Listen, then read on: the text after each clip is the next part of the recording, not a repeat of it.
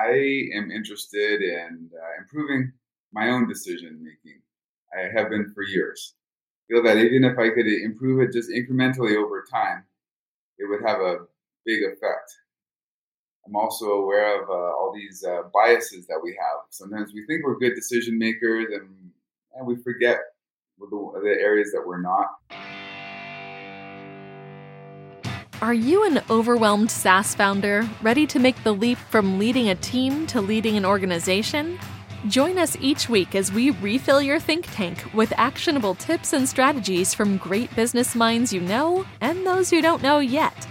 This is SaaS Fuel with your host, 5-time entrepreneur, SaaS founder, and globetrotting adventurer, Jeff Maines.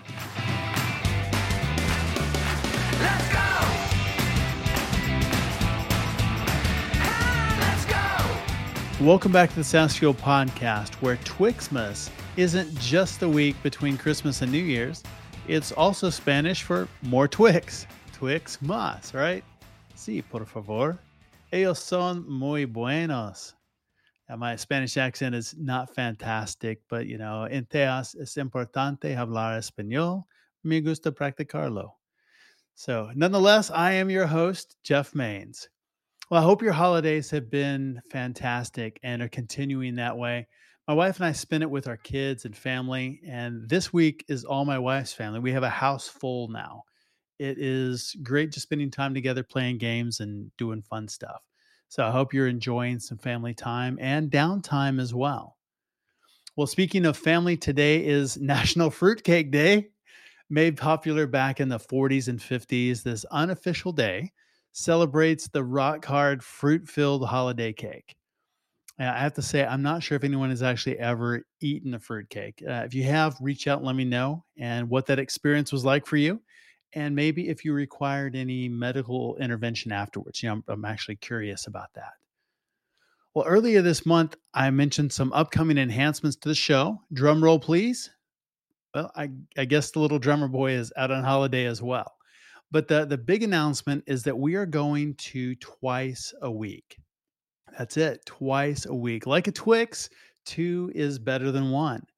So Tuesdays, we'll continue to release on Tuesday. Tuesdays will be SaaS founder interviews exclusively. And Thursdays, we're going to call the SaaS Fuel Expert Series. Thursdays will feature experts that help us in specific business areas like sales, marketing, lead generation, leadership, team building, culture, and quite a bit more. So these are experts in those areas that we'll be talking to and help us build and grow our business in those. So I'm really excited about that. At the same time, the podcast is going live on video. All the previous episodes plus all future episodes will be available on YouTube and YouTube clips. So you can find all the info on saasfuel.com. You can subscribe today at SaaSfuel on YouTube, and I'll let you know when the channel goes live here in the next couple of weeks. So I'm really excited to get to bring more and more focused content to the SaaS community. Well, this week's episode is sponsored by FounderPath. If you want to scale up, you need capital to do it. And, you could get a loan, which is expensive. You could raise and give up big chunks of equity for maybe a few bucks, or you could do what the smartest founders do, and that begins with FounderPath. You can get non-dilutive capital in 24 hours with no personal guarantee, no crazy fees, and super generous payback times. This is a game changer for building and scaling a SaaS business. It's exactly what SaaS founders need, and the process is super, super easy. We've negotiated some special perks as a SaaS Fuel listener. So visit our site at saasfuel.com. There's a special link right there on the page or in the main menu up top under resources that says Get SaaS Funding. So get the funding you need and keep your equity with FounderPath. In last week's episode, we talked with Angelo Coletta, founder and CEO of Zakiki, a platform to help brands build engaging customer experiences through customization and personalization. They do that using a combination of 2D, 3D, and augmented reality. Angelo and Zakiki are transforming the B2B buyer experience, and kind of the same way we give demos to our SaaS solutions, Their SaaS platform creates immersive demos of real world environments and objects. It's really pretty amazing. If you missed it, go back and check it out for sure. Today, we have a Twix pack of guests. Both are SaaS founders, and the first is an expert in decision science, and the second in productivity and performance optimization. So, our first founder we'll talk to today is Kurt Pichler, founder of Viewpoint AI, a SaaS tool that is taking decision science to a whole new level through behavioral economics. And when I first heard it, I asked the question, okay, what is that? And so it's really seeing the world through the lens of psychology and economics. And that helps us understand ourselves better and make better decisions. Better decisions equal better outcomes and ideally a better world from those decisions. At its core, Viewpoint helps businesses get value out of their data and internal tribal knowledge without needing a boatload of data scientists. So without further ado, here is Kurt Pichler. Well, hey, Kurt, welcome to SaaS Fuel. Thanks, Jeff. Great to see you today. Well, decision making is a big part of your journey. So, what is it that makes you so curious and interested about the way that we make decisions? Yeah, well, it's all pervasive in everything humans do.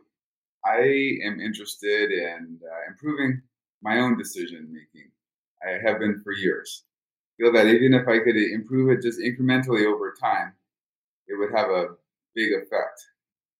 I'm also aware of all these biases that we have. Sometimes we think we're good decision makers, and we forget the areas that we're not because we don't want to remember them.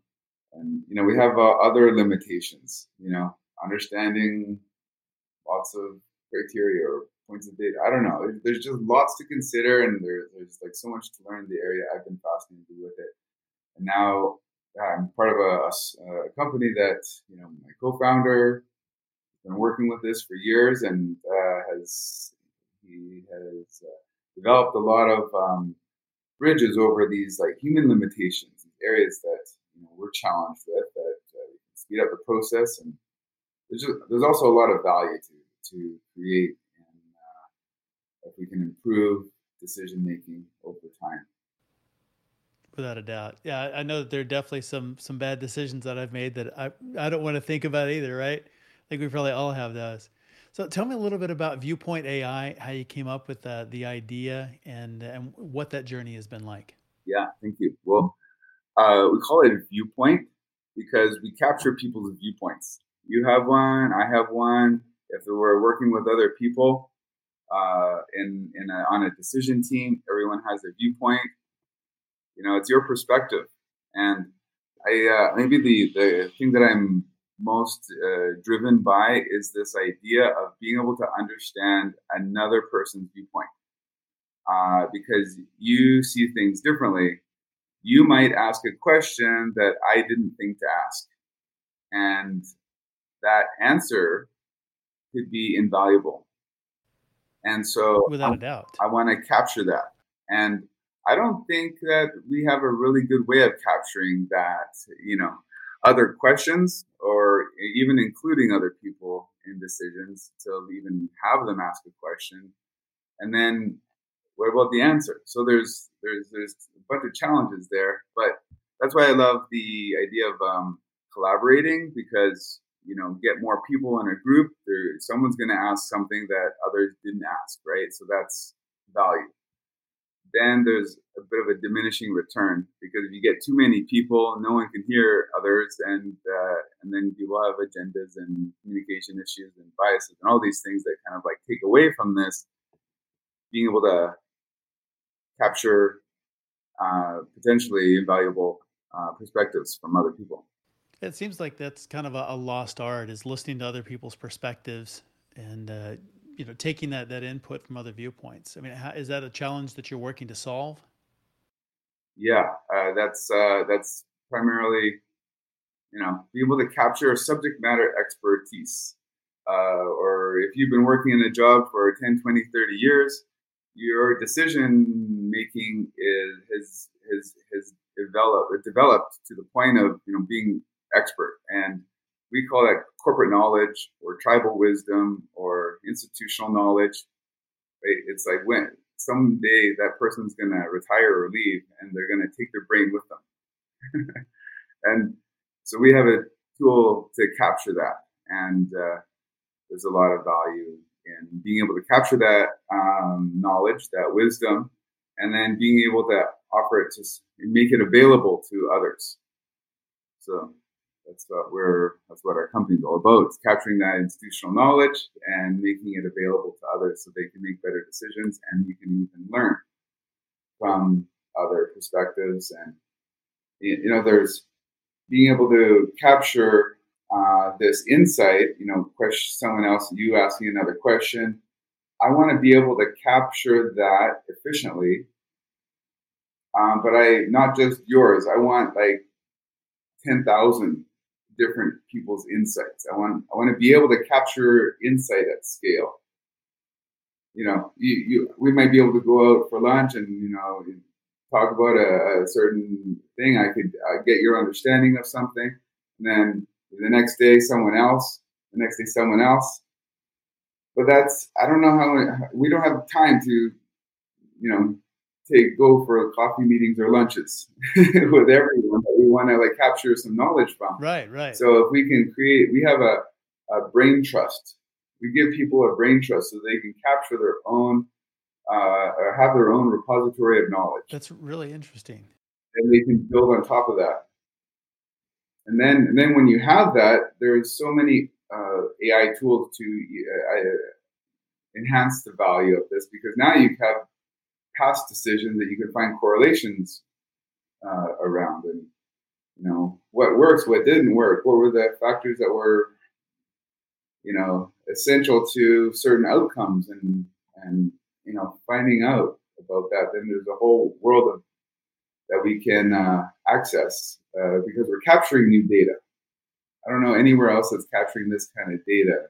I've looked, I know people are trying to, but being able to capture this kind of perspective and then have it understood, and then have people learn, have the system learn to even identify areas of risks or maybe things that have been overlooked, maybe give you a perspective of some areas of risk or completion, or maybe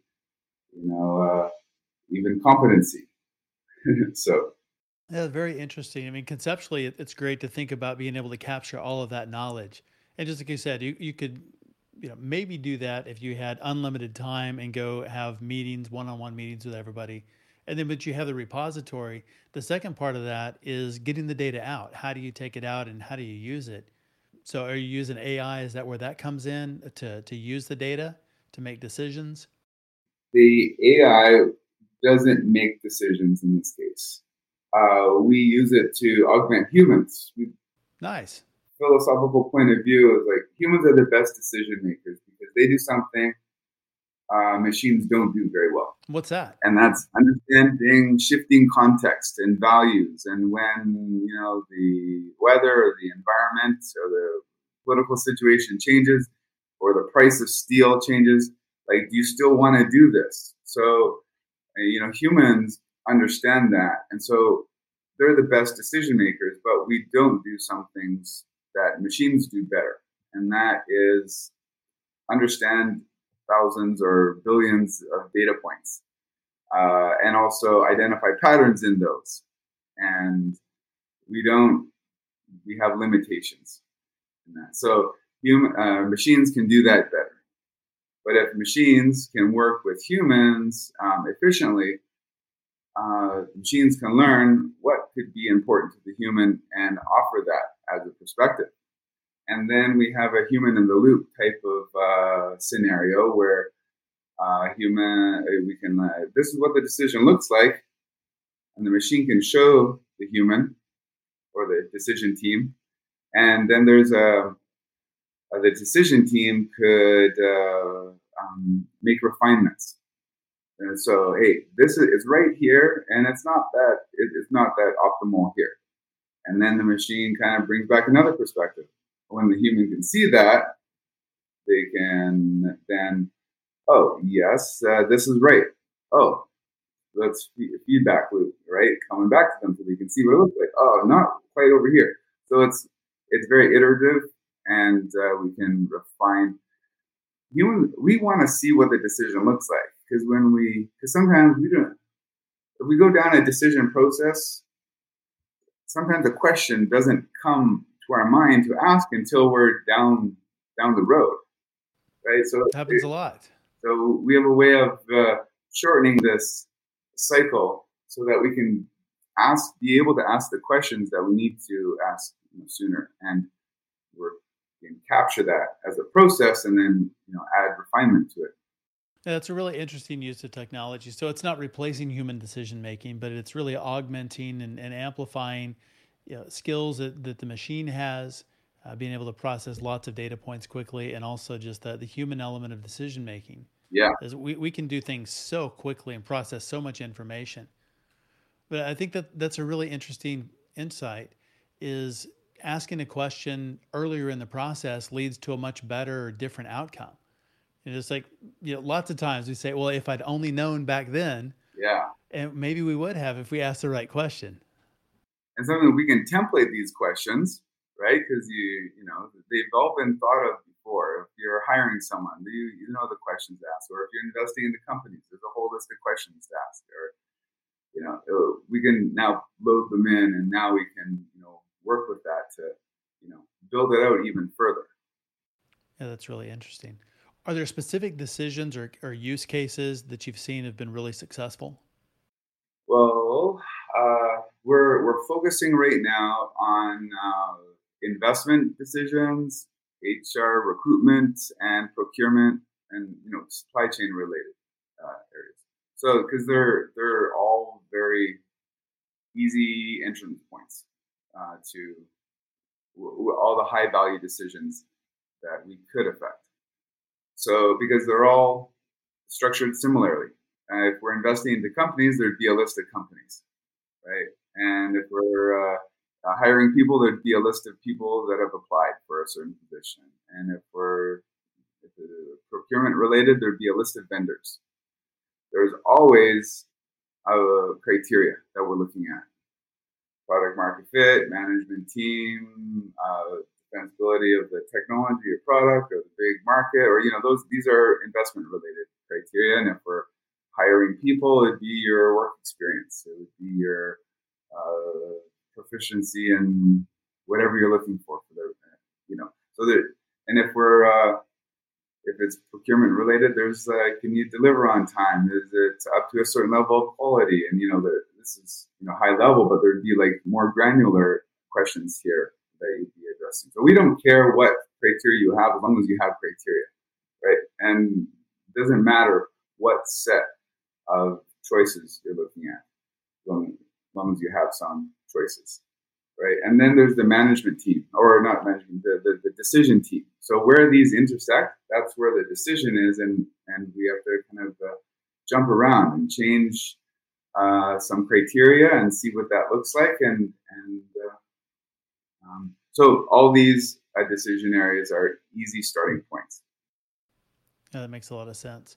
If you have knowledge that's captured in one organization, does that translate to other organizations? Does that help? You build it in one company. Can another company use that to kind of jumpstart their knowledge base or their decision process?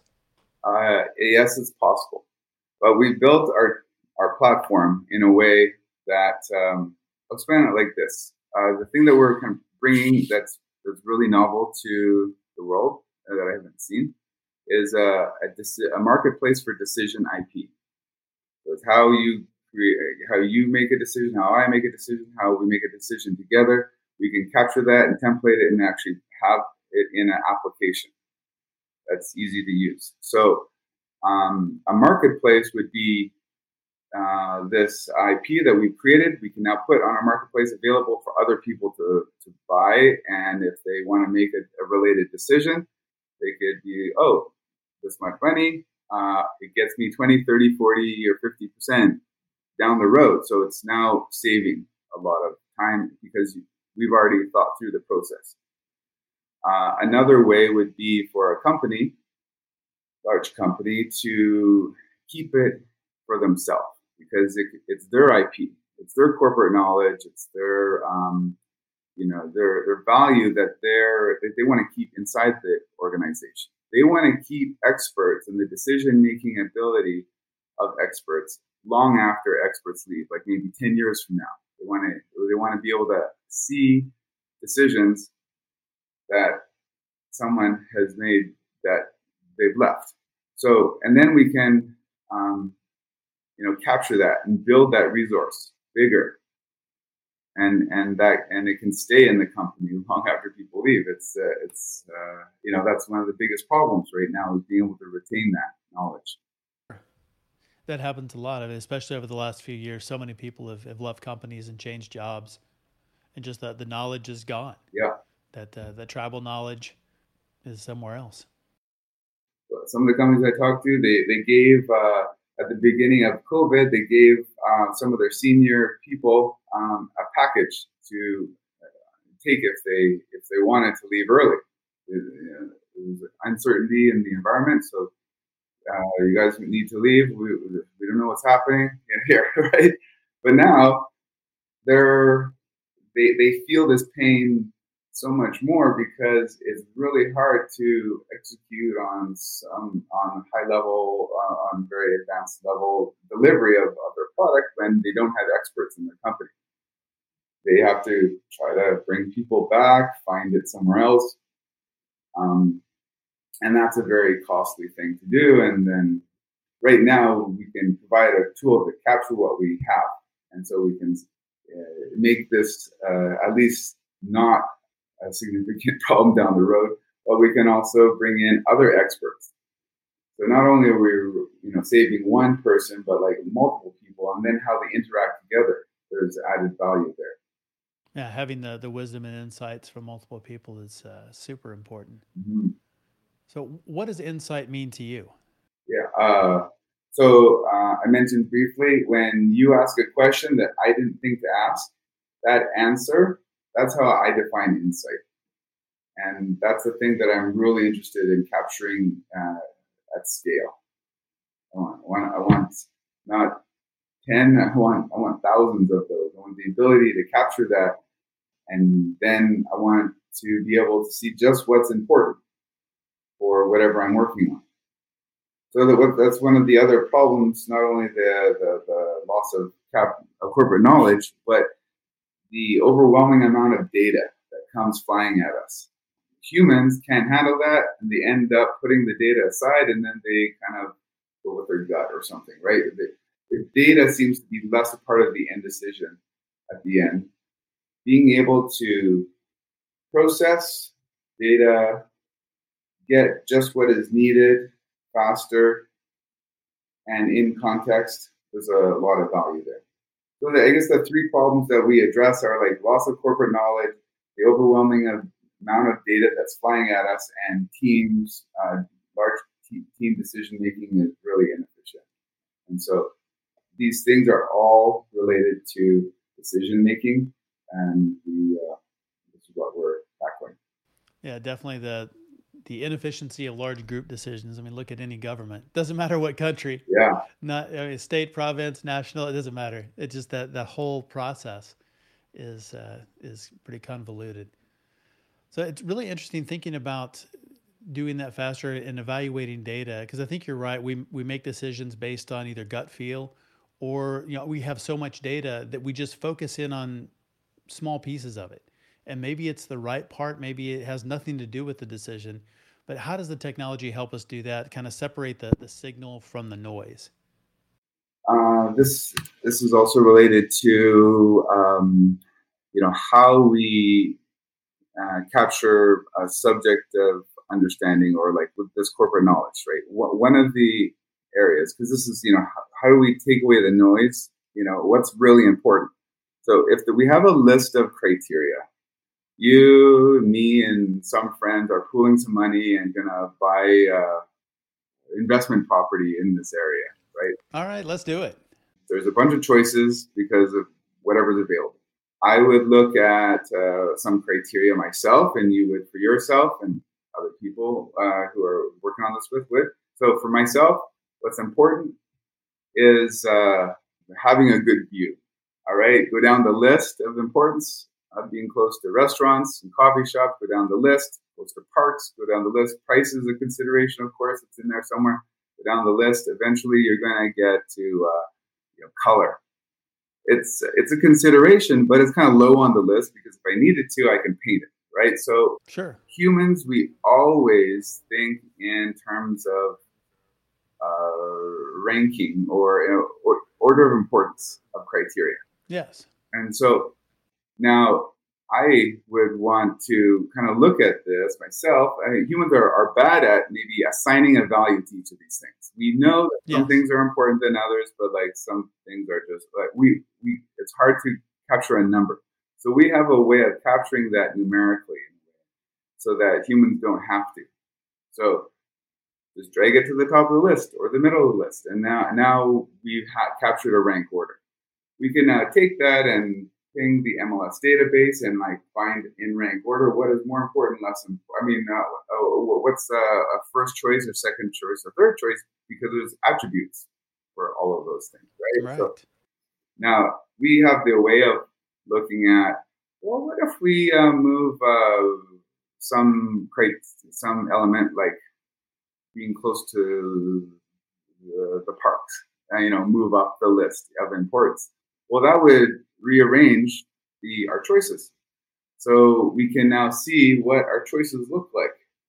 And then we could go to our choices and be, there's something, that I like it, but there's something about number 6. I want to, that, let's put that to the top. Let's see what that looks like. And now our criteria would change and be like, wow, I like this, but our criteria looks like this. So we have conflict with what we think we want and what we actually choose, right?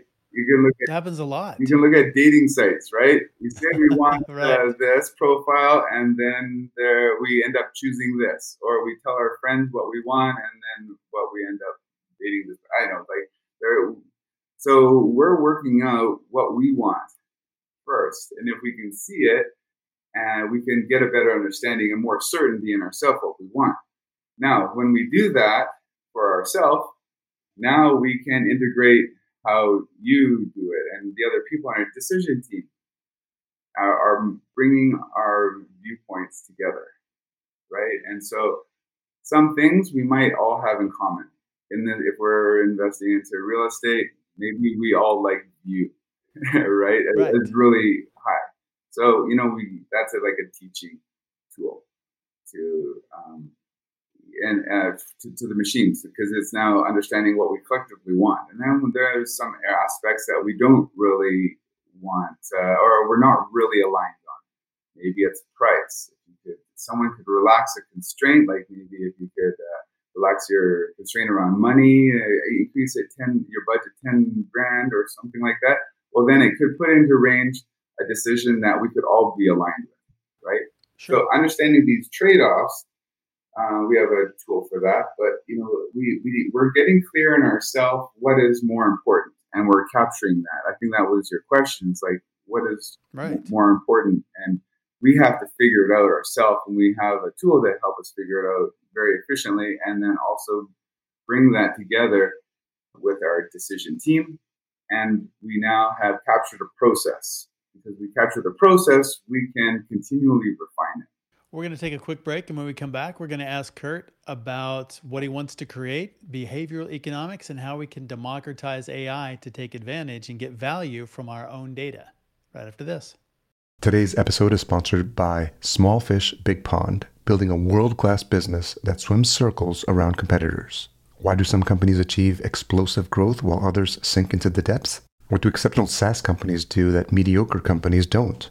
What can SaaS leaders learn from fish? Small Fish, Big Pond delivers powerful business lessons guaranteed to change the way you view your business and includes hands-on exercises and growth tools to get lightning-fast results. Get your copy today at smallfishbigpond.com and use the code SaaSfuel to unlock special bonus content.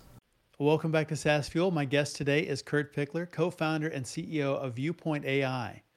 So Kurt, tell me a little bit more about what you want to create. What is your bigger vision with Viewpoint AI, and how do you see it impacting the world?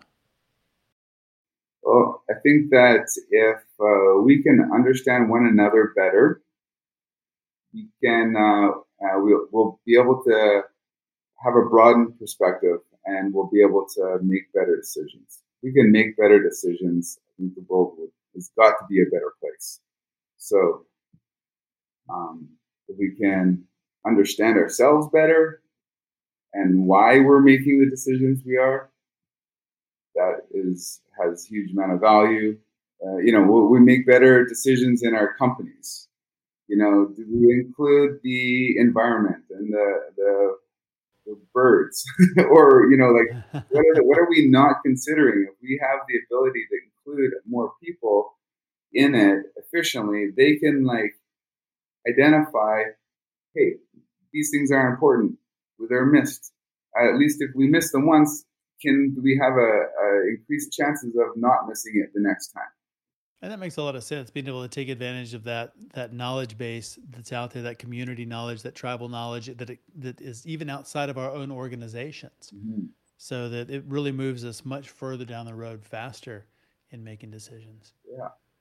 It seems like there's a lot of psychology mixed in with business. I mean, how do you see that play, psychology and economics, behavior science and economics? How does that intersect in what you do? I've always been, for a number of years, I've been interested in our limitations, my own limitations first. I'm limited by how I see something, and me too. Yeah, if I can get a better understanding of what is skewing my view of how I see life, hopefully I can see better, more clear, and that probably help me make better decisions. This whole area of behavioral economics, I've been fascinated by, and I can see myself in it, and I have these the confirmation bias is like a really common one. You only look for you only find what you're looking for. In short, right? Or the salient effect. We get we get our bias. We get biased by this event that happened, and we think it's because of that. But there's really so many other things that we may not have thought to ask or consider, because we're blinded by the thing that was louder, or the person who talked the loudest. Did that person really have the insight? Often it's sometimes the person that is the quietest, right? And, right. That's true. There's lots of limitations that that take away from our ability to see life clearly. And that's this world of behavioral economics. And, if we have a way of understanding others better, we might not agree with them, but we can at least appreciate where they came from. And that's what I value. And because then we can, if we're appreciating where they come from, it's like, what was your thought process? I can respect your thought process. If you don't have a thought process, I don't know. I can't appreciate that, right? If you include more in your rationale, I can appreciate that, whether I agree with you or not, and I respect that. So yeah, I love the study of behavioral economics. It's just my own interest for years, and it's directly related to decision making. Sure.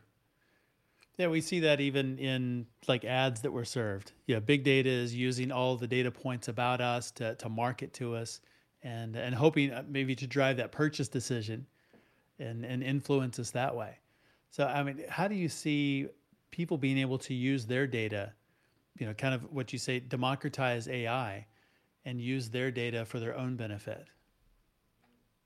Well, there's a lot of companies now that are collecting a lot of data, and they don't know how to use it. They're just collecting it because they know it has value. And they don't have the tools or even the time to know what to do with it or learn what to do with it. And they might hire a company. They might hire some data scientists, right? So like, there's some value here. And so we have a way of being able to make all the data science tools available for people, whether you're an individual, maybe you're a realtor, or maybe you're a small business, or medium-sized or large business, right? There's like a number of tools that you might be able to get access to that in the AI world, right? Because there's a whole bunch of these tools, but there's limitations and largely cost.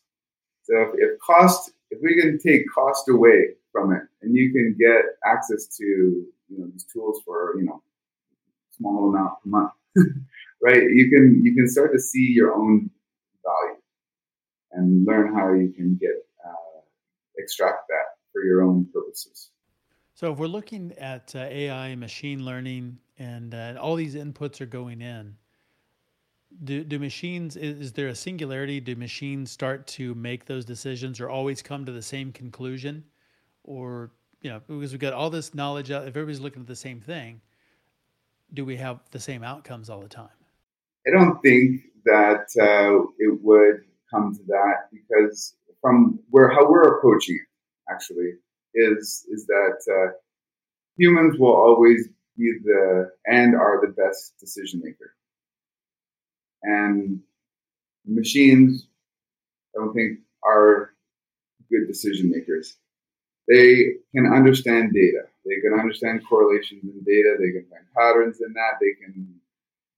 But humans understand what when the environment changes, what you need to do. And it's really hard to teach that to a machine, because there's so many what ifs that happen. And humans can make a decision based on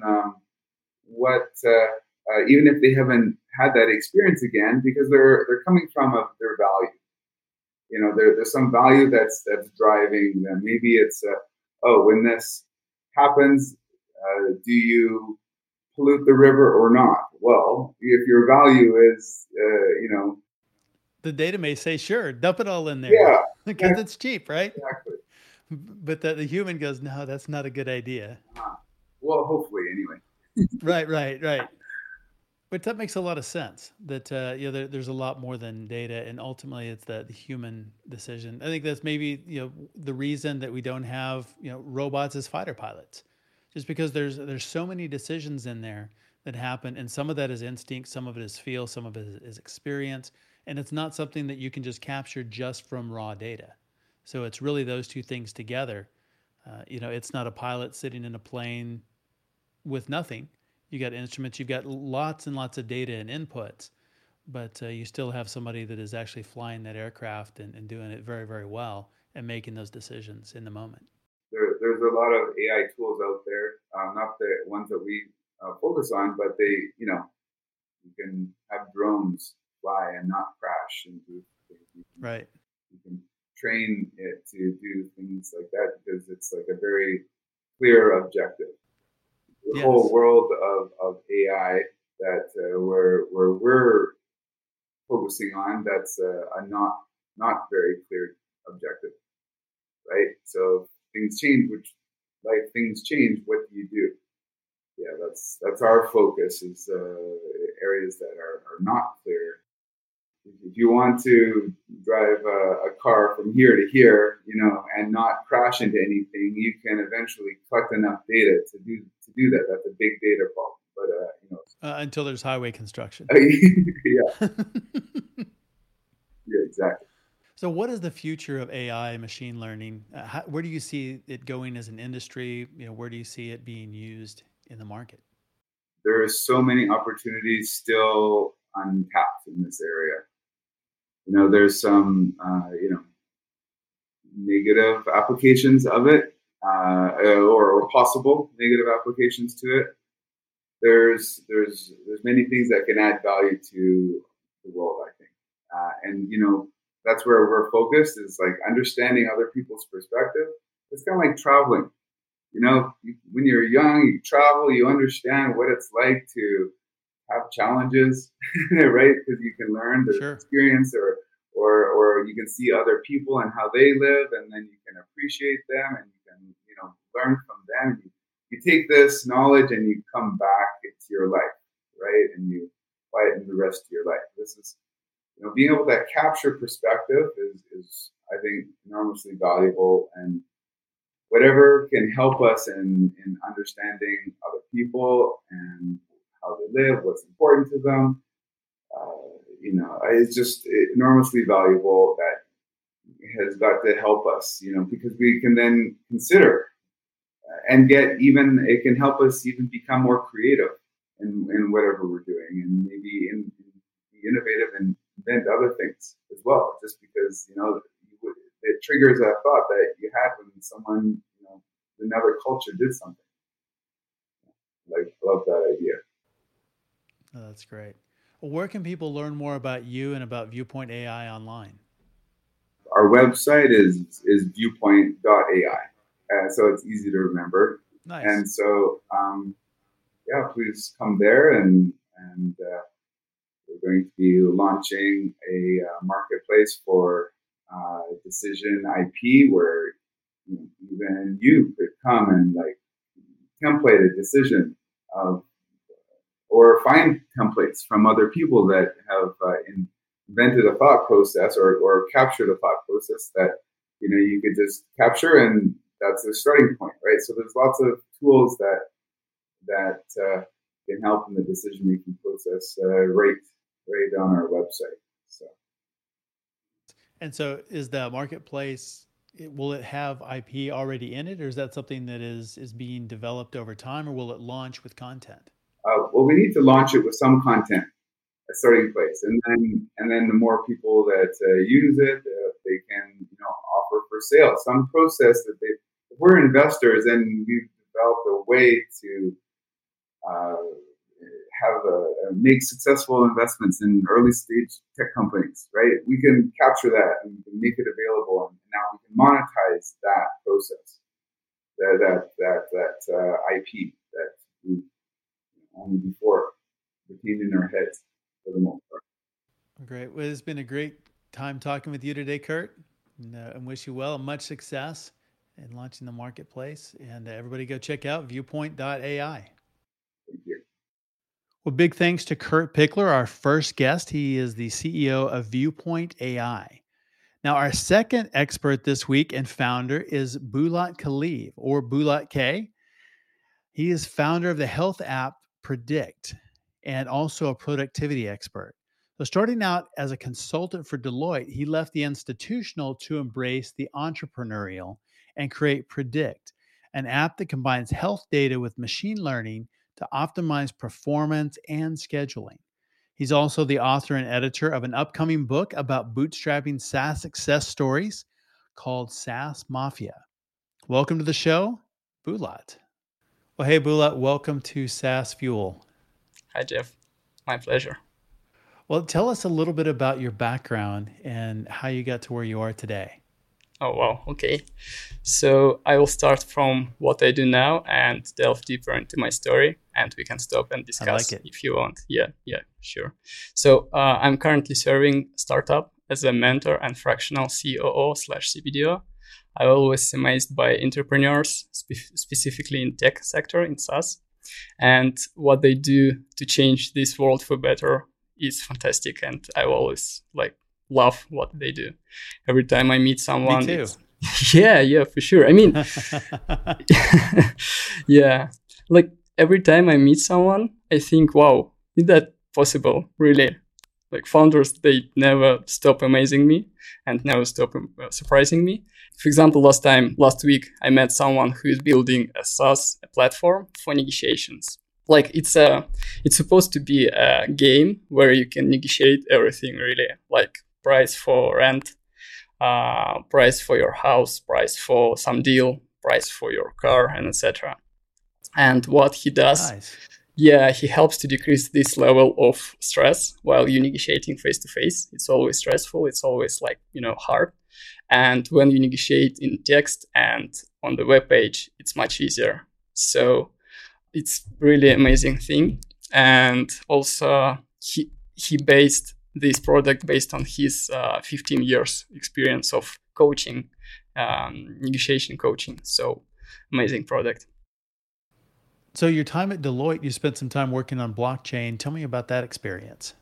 Yeah, sure. So prior to starting my MBA, I was lucky to work at Deloitte.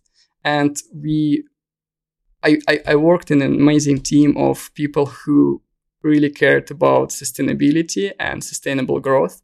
And my part was I was building an ecosystem of enterprise blockchain in the CIS region.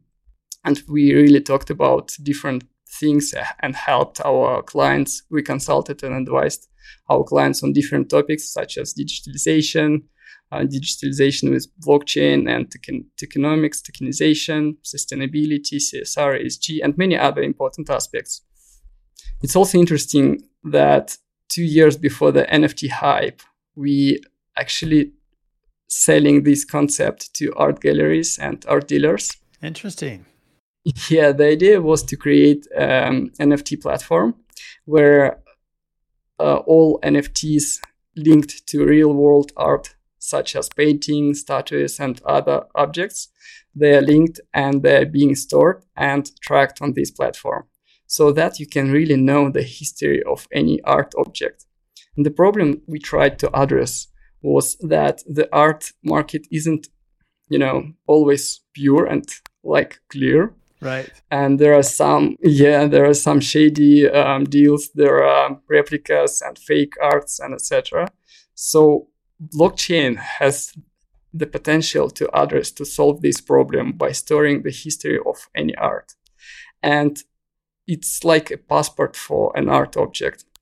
Surprisingly, not all art collectors not all art dealers want to be listed there, because for some of them prefer anonymity, and there are a variety of reasons behind that. But it was really interesting thing. And we also helped many companies to build their supply chains using blockchain and understanding how blockchain can be beneficial in their supply chains and blockchain platforms. So what do you think the future of blockchain is? How will we see it used in the marketplace going forward? There are a couple of blockchains, right? I mean, there are a couple of topics around blockchain. Do you mean blockchain for enterprise solutions? Or do you mean open blockchains? Or do you mean like cryptocurrencies or central issued crypto tokens? What is the question? I think all of those are relevant. I mean, thinking about how we could use it in enterprise, but crypto is certainly very much in the news. NFTs, the same kind of thing. So there's a lot of different ways to do that. So how do you see it being used in any or all of those areas? Sure. So for the enterprise blockchain, it's already in use. And many companies like Walmart, for example, they incorporated blockchain into their supply chains. So they can really trace those projects moving around the supply chain. And many other companies with huge supply chains already did that. So basically, blockchain isn't something marketable. Like, it's not marketing tool. It's really a tool that helps you to sort out your supply chain and have this traceability and visibility across it. If we are talking about public blockchains like Bitcoin or Ethereum, first of all, Bitcoin isn't like it's L1 blockchain, right? It doesn't have any other application except for sending and receiving Bitcoins. But Ethereum is a kind of different beast, because you can create decentralized applications based on Ethereum. So you can really create SaaSes or marketplaces or many other applications based on this blockchain. So there are, I think, many. The question was what the future of blockchain. Yes, the future. Yeah. So these kind of blockchains like Ethereum, they're really applicable for the future because you can create variety of applications not managed by third parties, but really decentralized applications. And I think that's very good thing for the future of people. But there are also cryptocurrencies and central bank issued cryptocurrencies, which is, different topic, because CBDCs, for example, they could be very good for our future and they can be very bad for our future, depending on who issues and who does what with them. Cryptocurrency like Bitcoin, it's a decentralized thing, and I'm huge fan of this thing of the decentralized currencies. In addition to mentoring and working with startups, I also work on my own SaaS startup. It's a productivity tool called Predict. Our mission is to assist people who use calendars to schedule key activities at the appropriate times. So it could be a client meeting, it could be a family gathering, anything really. It assists you to determine the best time for your activity and to schedule this activity to this time. And we use machine learning.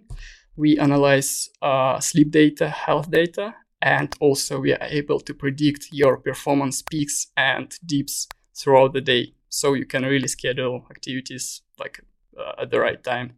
And also I'm working on a book. I'm working with 28 bootstrapping founders, and they share learnings and insights throughout the journey. And I write about that in this book for bootstrapped entrepreneurs. That's great. So 28 founders are writing this book together, kind of an intro guide to building a SaaS company. Not really. How it works, I interview these 28 entrepreneurs. Okay. And I include these interviews into the book. The first half of the book will be like an intro guide, as you said, how to build your SaaS, how to validate your idea, how to validate your value proposition, how to find your idea, like really basic stuff. But also things about building in public, about creating your social presence, like online presence. And then there will be 28 lessons, 28 insights from these 28 founders. And we cover everything from $500 to $50K, really. The most challenging part, I think. Nice. Yes, that is definitely challenging. So have you always been entrepreneurial, or how did you get to starting the company now? Yeah, so I started it last year while I was studying at Warwick Business School. It was an MBA program for me with an entrepreneurial focus. It was an exciting year of full of learning, full of new experiences, and I met amazing people around that time and started this venture really. And it's based on my own pain. I'm scratching my own itch, because before this MBA program, I worked at Deloitte and I scheduled a lot. I scheduled lots of meetings. So there were times when I scheduled something, very important, like K meeting with a K client, working on a K project. Everything was K. But I scheduled to the time when my brain just didn't want to work. Like I had to push myself to perform during the meeting, focus on stuff. Other times I scheduled something not very important, like, just meeting with my team to discuss some not very important stuff. But my brain did perform really well, like it was, at the top. And I started searching this topic. How can I match these two things, like my activities and performance of my brain? And it turned out it's quite easy. So I realized that I can use machine learning to predict these top performance slots. That's really interesting. So the goal then is scheduling meetings and an important task when you're at your most productive, you're in a peak state, and less important things or gap time when you're not. Yeah. Am I getting that right? Yeah. I mean, imagine you're a sales director, right? And you like to run at 8 a.m. in the morning, right before your work. So by reading your health data, your sleep data, Predict now helps you to manage your schedule. And it knows that if you run at 2 p.m. instead of 8 a.m., your performance throughout this run will be much higher and you will improve much faster. You will gain more energy. And it also knows that at 9 a.m. you have a client meeting with K client. It's a very important meeting. And Predict, it's our vision. Predict will tell you, hey, don't run at 8 a.m. because it's not very suitable time for you. And you also will have a drop in energy and focus at 9 a.m. Instead of that, just let me schedule this run to 2:30 p.m. where you have free time. And you won't experience this drop in energy and focus during your client meeting. But this run will help you to prepare for the next client meeting, which is 3:30 p.m. So it's kind of, Jarvis That's for really Iron interesting. Man. Yeah, Jarvis for Iron Man. I like that. So how do you collect that data? I mean, how do you know when somebody's in a peak state or going to be at their best versus maybe a little bit of a lull during the day? That's a good question. We collect this data through Apple Health. Apparently, we work with iPhones at the moment, but this really could be anything that collects data from fitness trackers. And you can use anything really like Fitbit, Xiaomi, even Whoop, everything that collects data about your heart rate, about your sleep. That could be a source of data for us. Interesting. So do you actually make the devices as well, or are you collecting that data from existing devices that people already have? No. We're collecting this data from existing devices. That's smart. And I don't think that building these wearables and, hard stuff will be viable for us. So we focus on the application, mobile application. So do you have integrations with health apps that are collecting that and then pulling the information from there? Okay. Yeah, exactly. That's really interesting. I guess currently it tells you when to schedule things, but then the next feature is where it's going to suggest how to adjust your schedule to meet those high impact or the important appointments that you already have, things that can't move. Is that right? Yeah. So you either adjust your schedule or you adjust your life. Yeah, exactly. I mean, we want to help people to find the best time for everything. Like if you have client meeting or any, important meeting with team, I don't know, you just like say, hey, could you put this important meeting to Thursday? And Predict knows your performance peaks and dips for Thursday. If it's important meeting, if this meeting is important, it will put this meeting to your high performance slot. If this is not very important meeting, it will put it, or it's, refueling or relaxation time. It will put this meeting, this time to the time when your brain is not performing. It's not at its peak. So you really want to help with that thing. So how do you compete with fitness apps that are out there already, or do you compete, or is it more complementary to what the data that they're collecting or how people are using them? Yeah, we don't really compete with the fitness trackers and any wearables, but we do compete with companies like Whoop and Oura. They are very huge brands and they have millions of funding. We don't have this funding, and I think we just focus on the niche market and we address the needs of this niche market. We obviously won't be able to compete on marketing budgets and etc. with these brands. So our chances is really to go niche and to address very specific needs. So is that really the focus then of how you compete with the bigger companies is go small and really focus in and know that market well? Yeah, exactly. I mean, how bootstrapping companies they work. They choose very specific niche that is not huge, right? Because if you are funded by with millions and you have these, big budgets, you really need to go big. You really need to choose markets with $1 billion of opportunities.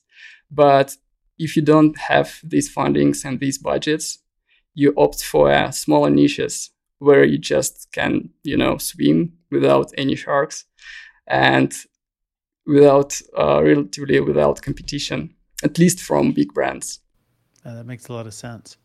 So what kind of productivity tips do you have? What can we do as entrepreneurs to make our lives more productive? Interesting question. Thank you. So, I mean, if that's long-term tips about productivity, right? The most important thing is just sleep longer and better.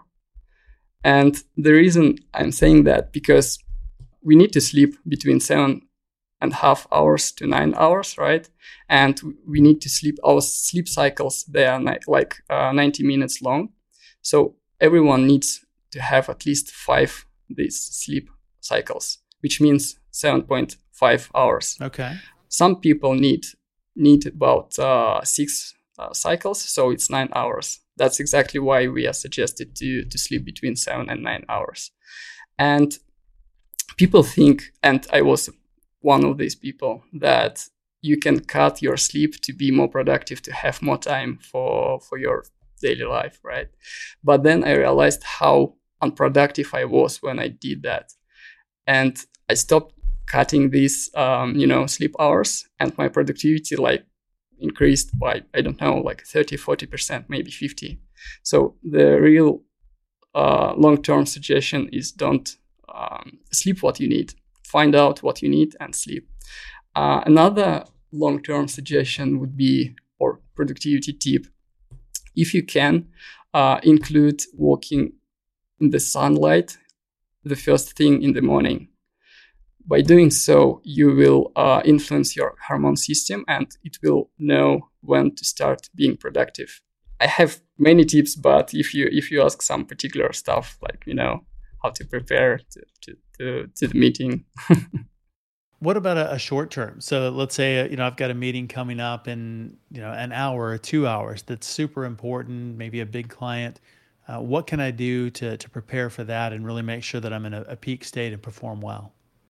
Yeah, sure. So if you have a meeting in, say, 10, 15 minutes, just go to a quiet room, close your eyes, and begin counting your exhales. That's very simple exercise.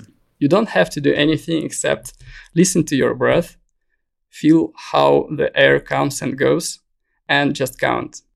Do this for really 8-9 minutes, and you'll be much more focused, and your brain will be much clearer, and you'll perform better during the next hour or hour and a half.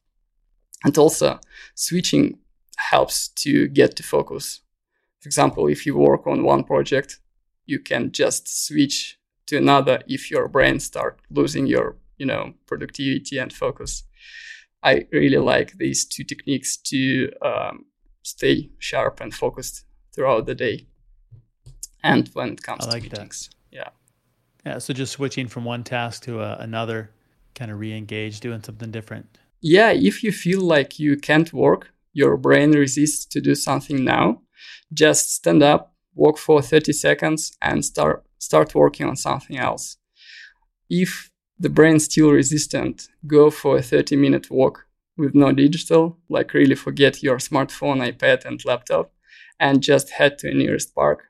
After 30 minutes, you'll be much more focused and much more productive. Yeah, a lot of times people don't think about taking breaks, or they think that taking a break will slow them down, but that's actually one of the ways that we recharge, refocus.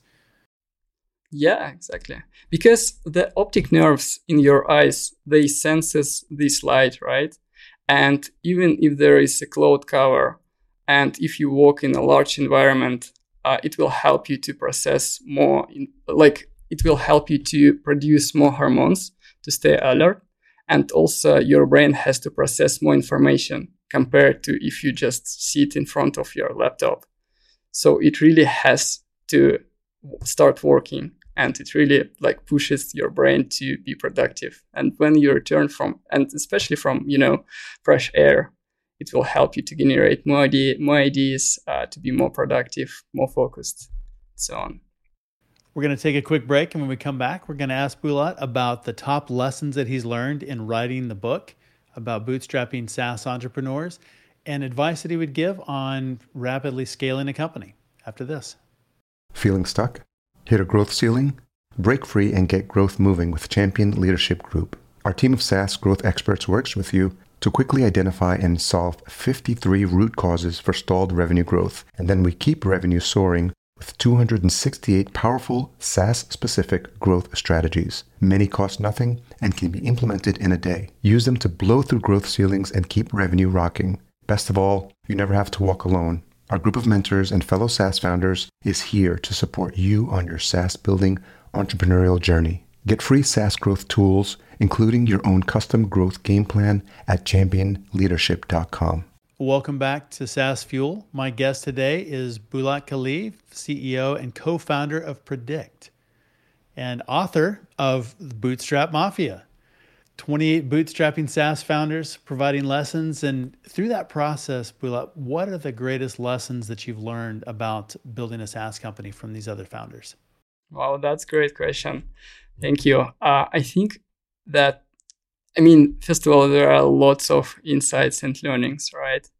But I think the most important part that resonates with me is that you don't need to start building your SaaS, your application, your whatever business you have, before you really create your market. You validate your market and you validate your value proposition and your idea. So basically how I started my few companies, like few startups, and also how people usually think about how to start a SaaS, right? They think that you need to start building an application, start, coding, start to solving problem. What I learned from these 28 founders, first of all, it's best if you start building in public and if you start building your online audience in parallel or even before you start building your product. The second thing is to validate your idea and value proposition, basically to speak with people about what you think will be valuable and will be successful. So basically just invite people and interview them or speak about their problems and find out if they are willing to pay for your solution. And you do that before you start coding. If you did these two things, your chances are just skyrocketed. Because usually people just, build the product and it takes somewhat between 3 to 8 or, 1 year, 3 to 8 months or 1 year.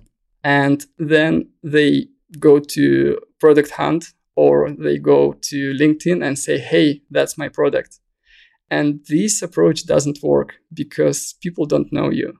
Of course, it works if you have marketing budgets, if you are VC funded, if you have millions, you can build your product and then start marketing.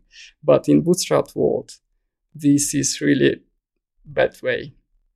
So build your audience, build in public, validate your idea, validate your value proposition, and only then start building your product and purchase a domain name.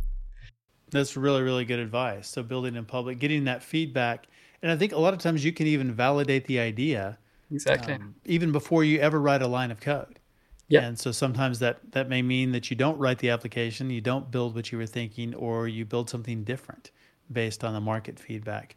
Yeah, exactly. You need the market, as you said. Without market, your product will fail, right? And you can sell everything to existing market, hungry market. So before building a line of code, get this feedback, ask people, and you can pivot really fast. You don't need to spend 6 months into building and then pivot your product idea. You do this quite fast and frequently and in front of your interested audience. So how do you know when you do get feedback from the market, how do you know what to listen to or what to ignore? That's a good question. I have kind of a system, and I share this system in the book, how to validate idea and how to listen to market. But if, to put it simply, you speak with people who are strugglers, who experience the problem and the pain that you're trying to solve. And they need to go through a list of questions. There are 7 questions where you walk them through your value proposition and through your product idea. And they rate this idea on scoring system from 0 to 10 or from 1 to 5. And then you gather this feedback from these, people. And based on this feedback, you can adjust your value proposition, your idea, or you can verify it, which is more importantly, right? So do you think it's more important in a test like that? Are you trying to prove your idea, or are you trying to disprove your idea? What's the best way to go about that? I mean, if you disprove your idea, I like that answer. Yeah, because if you disprove your idea, you either pivot this idea and start continue searching for the right answer, or you choose completely different idea and you validate this idea again. So basically what I'm saying is you don't build a product before you validated this idea. And if you validated this idea, you can even pre-sale during these interviews.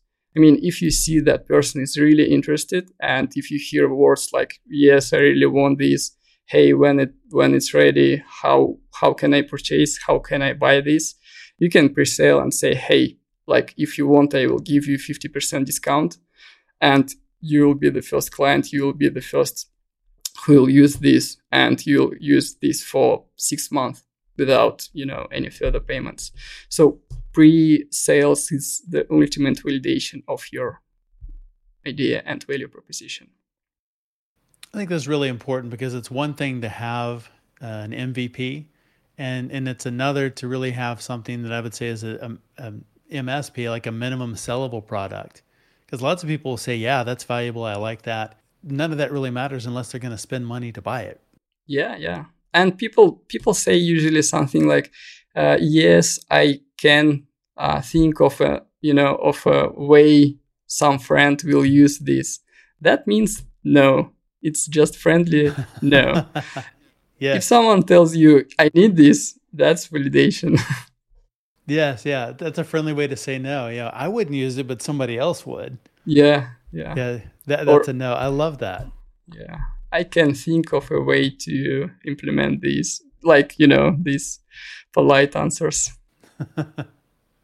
So what is something that you would tell somebody who's growing a company, as you're talking about the book, 500 to 50K in MRR, what somebody along that path, what advice would you give them in moving forward and scaling their business? What things should they be thinking about? What's most important? Yeah, thank you. So what I hear from other founders, if you build something that already generates 3K a month, just keep doing what you do. Double down on what's working. If you are just starting, you are 0.0, just start building these products, start searching for ideas, start validating these ideas, start building products. Some founders, they accept the challenge when you build 12 products in 12 months, and out of these 12 products, some will do the thing, so some will succeed. I don't really advise to do that unless you can validate your idea real fast, in 1-2 days. Sure. And then build your product, your MVP real fast. But if you can validate and build 11, 12 products in 1 year, that will be very good. And it will be very good to your personal brand and online brand, because you built in public. So how do we know if a product is going to be successful or not? We want to validate the idea, but then how do you know when you have product market fit? Cool question. That's a really great question. And one founder said to me that product market fit is when your profitability is growing month to month. So if you don't have profits, that means you don't have business, right? And when you bootstrap, having profits is simple. It's much more simple than when you are VC backed, because when you are VC backed, you have revenues and probably you won't be profitable for quite some time, few years. But when you are bootstrapping, your profitability could happen in 1 month after you launch. Some founders, they are profitable after 1 day after their launch, because they build their brands and because the product is needed. So repeatable, like recurring and growing profits are the best indication of product market fit. That makes a lot of sense.